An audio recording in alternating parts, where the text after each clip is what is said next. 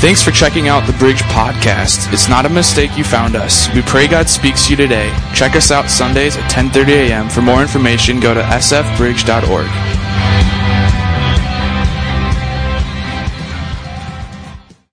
Our way of life. I mean, when was the last time that you stepped into a tabernacle? Or you even just drove by a tabernacle, right? When's the last time that you actually saw a high priest and went to the high priest? Probably been a while, if ever, right? Or when is the last time that you actually saw a goat or a calf get brought into a place to be sacrificed so that they could use the blood, right? Probably not in your lifetime. Maybe if you went on a mission trip to some other country, you might see something like that. But here in America, probably not so much. So the text that we just got done reading, it feels maybe a little bit old. Maybe it feels a little bit strange to you. Our present American lifestyle doesn't really help us understand it, does it? The text all of a sudden jumps back into a different culture, into a different time period, but this is still God's Word. It's the Bible. It's Scripture. And because of that, even though it might feel a little bit old, even though it might feel a little bit strange, it still is very relevant to the life that we're living here today. There's still something in this text that we can learn from, something that we can grow, because the text is shining light on something that's very, very important for us. The text is shining light on a change that was happening, a change that had happened. The writer of Hebrews is trying to get through people's mind that there was a change that happened. And that change that happened in this time period, in this culture, still affects us here today. Okay? So let's see if we can shine a little bit of light on this text. Let's see what is going on back then that affects us still here today. If we go back and we work our way through these verses that we just got done reading, you see that there was a certain way that people used to worship God. There were some regulations that were put in place. In verse 1, we see that there was a sanctuary, right? In verse 2, we see that there was a sanctuary / tabernacle, and the outer part was called the holy place. Also in verse 2, we see that there was a lampstand and that there was this table of bread in the place. We see in verse 3 through 5, we see that there was this other place behind that was called the Holy of Holies. In there, we see that there was this altar, and in that, not only an altar, there was also a chest, and in the chest, there was all these sacred relics. Above the altar, you see that there was this carved winged angelic being. Sounds like a pretty cool place, really. I would love to visit it and sort of see it firsthand. But then the author says, you know what, we don't have time to get into the meaning of all those things, right? Those things aren't the important thing that I want to address here today or in this writing. In verse 6, we see that there was a priest. There were priests that would continually enter the outer room in order to do their ministries. So they were just constantly going in. There's all these rituals. There's different things that the priests had to do. And so they would go in and perform those ministries in the outer area. But then, once a year, only once a year, the high priest, in verse 7, we see the high priest would enter that other room, the Holy of Holies. And it would be during this time that he would make atonement for his own sins and for the sins of the people. So, what are we learning here? In this time period of history, God was a little bit limited to his people. He wasn't a limited God, right? I mean, he was still God, but he was a little bit limited in people coming to worship him, in people approaching him. We see here that God's presence was sealed off behind the outer tent. God's presence was sort of in this room, the Holy of Holies. And God could only be approached once a year. And only the high priest was allowed to approach him once a year. Think about that. And the high priest, when he approached God once a year, he had to do so with a blood offering for the atonement of his sins and the sins of the people. If he did not do what he was supposed to with the blood offering, if he didn't follow the regulations that were put in place, if he walked in, he would die. Because God's presence was in that room. So, let's say we lived back then. Let's say that nothing changed. It was still this way here today. If that was the case, then we would never be allowed to approach God ourselves. We'd have to do it through the high priest. Pastor Chris is the pastor here, right? So let's say he was one of the priests. But this church is part of a denomination. There's district leaders that are sort of a little bit higher up the scale. And then there's national leaders a little bit farther up the scales. And there is one leader that oversees all of our fellowship. So that means that you would have to go all the way to wherever that high priest was, the top dog, and ask him to approach God on behalf of you. Now here's where it gets crazy, is you would have to do that. Let's say all of a sudden you did something that was sin, you know it was sin, and all of a sudden you say, okay, I got to go to the high priest, I got to bring my calf or my whatever it is that you're going to sacrifice, as a blood offering, I got to bring that to the high priest. So you got to travel to wherever he is, but then all of a sudden you say, oh shoot, I got to wait 11 months because he just did this. There's only once a year that this happens. So you might have to wait a good period of time before you could actually go through with this. So things would sort of stack up in your life, and you would sort of be like, man, I don't even know what all I did this year. I just know that I'm a sinner, and so I got to take this thing, and I got to get the high priest to go take care of it. And so you would do that. The way that you worship God in this time period was limited, right? But there is a shift that was beginning to happen. And we see this taking place as we read this. Let's pick it up in verse 8 here, and we'll read 8 through 10 again. It says this.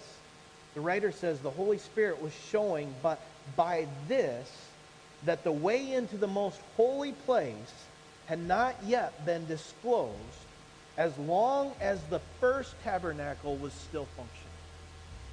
This is an illustration for the present time, indicating that the gifts and the sacrifices being offered were not able to clear the conscience of the worshiper. They are only a matter of food and drink and various ceremonial washings, external regulations applying until the time of what? The new order. A change. Everything is pointing to a new period of time that is coming. A new order. Matter of fact, if you go back to the Old Testament, you'll see that the prophet Jeremiah actually prophesied of this new order that was going to be coming, that this new way of doing things. Jeremiah chapter 31, verse 31, Jeremiah prophesied this. He said, the days are coming, declares the Lord, when I will make a new covenant. The old way to relate to me, the old way to relate to God, the rituals, the sacrifices, the priests, the tabernacles, and everything that goes along with that, they're all going to become obsolete. They're all going to disappear. We are about to have a new way to approach the King of Kings, the Lord of Lords, the Creator of the universe, God. We're about to have a new way to worship Him, a new way to get into His presence. So regardless if you're in the old way or the new way, the basic problem of life still is the same. Sin. Right? The time period might change.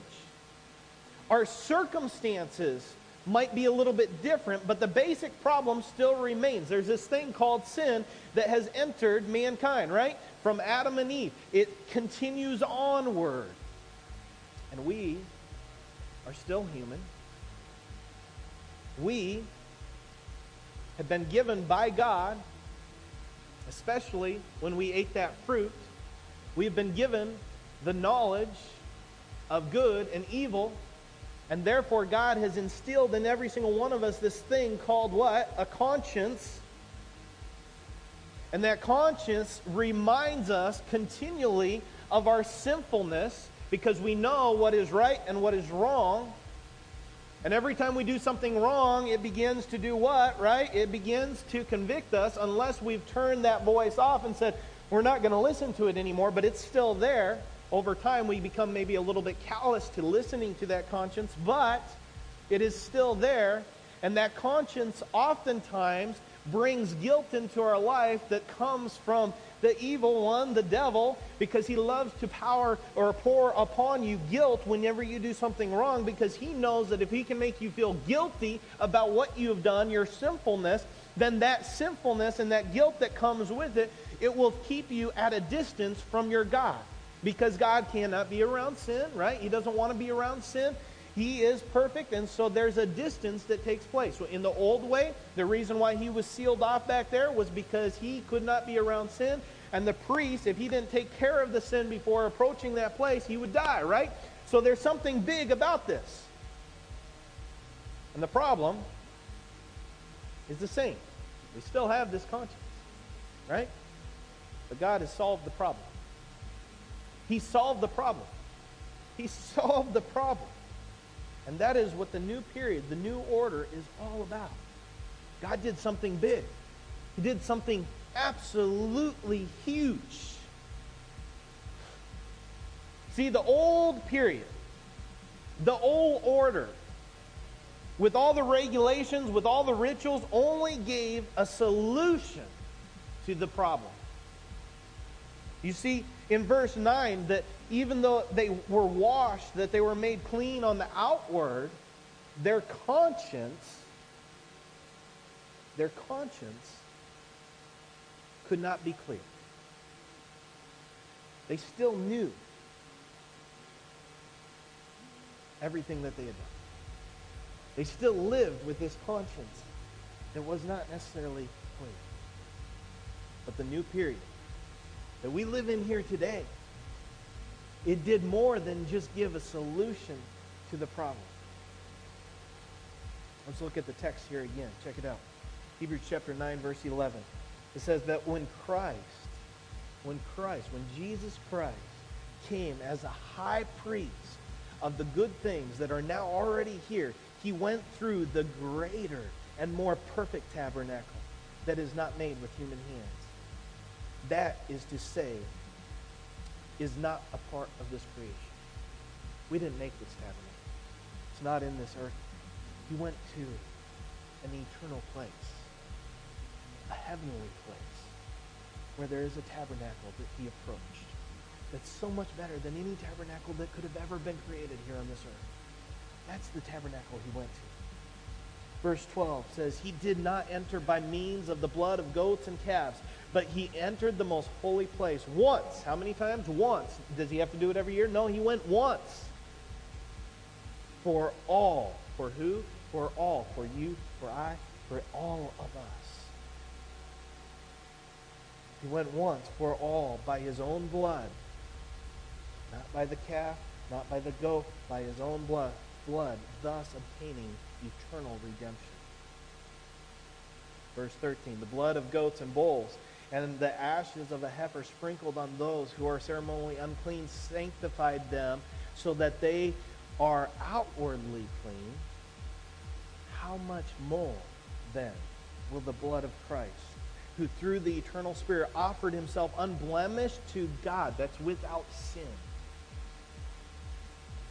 cleanse our conscience from acts that lead to death, so that we may serve the living God. The old way might have cleaned us up a little bit. There's only a solution. But this blood is so much better, because this blood was not an animal. This blood was the Son of God. And there was power, because it was unblemished. It was without sin. It took the place of us. For the wages of sin is death. The gift of God is eternal life through who? Our high priest, Jesus Christ, our Lord. See, Jesus Christ has changed it all. Here we are in the modern age, right? We got the houses, the big houses. We got the cars that can drive down the road. We got our smartphones where we can text and we can literally get anywhere in the world to communicate nowadays, right? We can hop on a plane and we can fly places. I mean, we got so much in the modern age. Here we are in the modern age with so many things that are different than back then. But the problem is still fundamentally the same, right? We are still sinful. We still have this conscience that likes to condemn us. Every time we do something wrong, it condemns us and it reminds us of this feeling of being unacceptable to God. It makes us feel like we are not good enough to be in His presence. And the devil loves to do that to us up here in our conscience. He loves to play with us and say, yes, you are unacceptable. You are condemned because you are a sinner. Yes, you are not good enough to be in His presence. But the answer is who? It's Jesus Christ and what He has done on the cross. The answer has been given to you and to I. He is the only answer. And we see this in verse 14, that His blood had the power to cleanse our.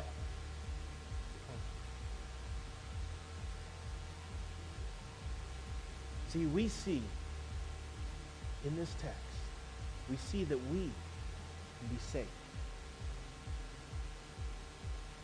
That we can be saved from an eternal death. And we can be given an eternal life. We see that we can serve the living God. That we can serve the King of Kings and Lord of Lords. That we can serve our Creator. That we can not only serve Him, but we can step into His presence. That's huge. We see that we can be in His presence anytime, anywhere, any place. We just got done worshiping Him. And we are in His presence because He is here. When you get in your car and you go home, you can worship Him because His presence can be in your car. When you're at home, you can worship Him in your home. You don't have to travel someplace to some tabernacle, some sanctuary.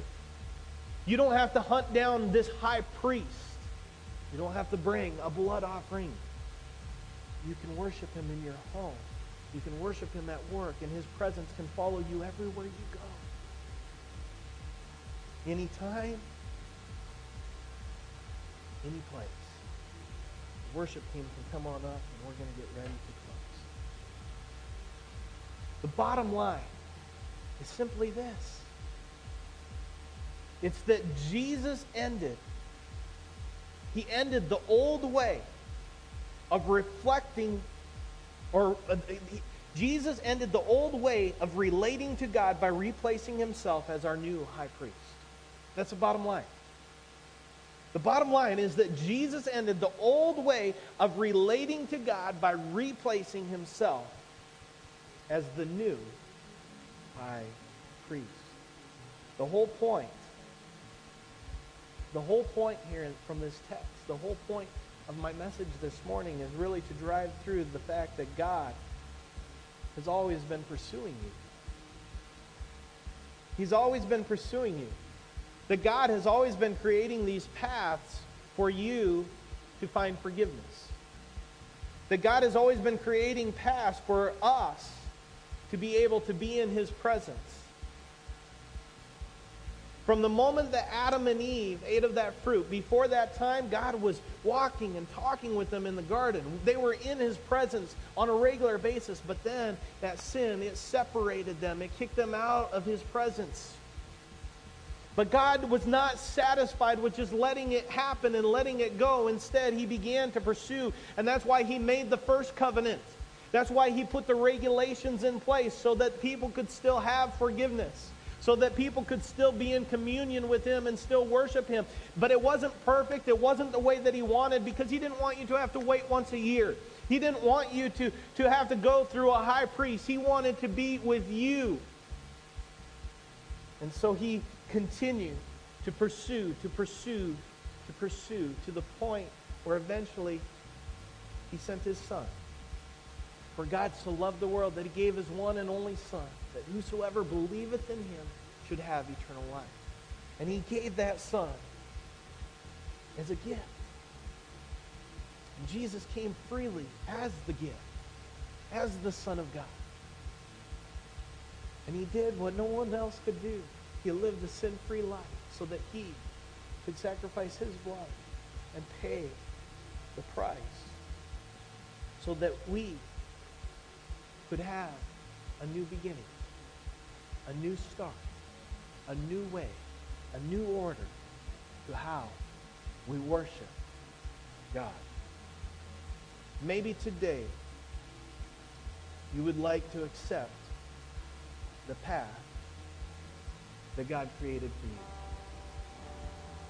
The path into his presence. This has been a podcast of the Bridge Church. Have a great week. Stop in Sunday sometime and visit. If you would like to give, you can do so online at sfbridge.org. Have a great week.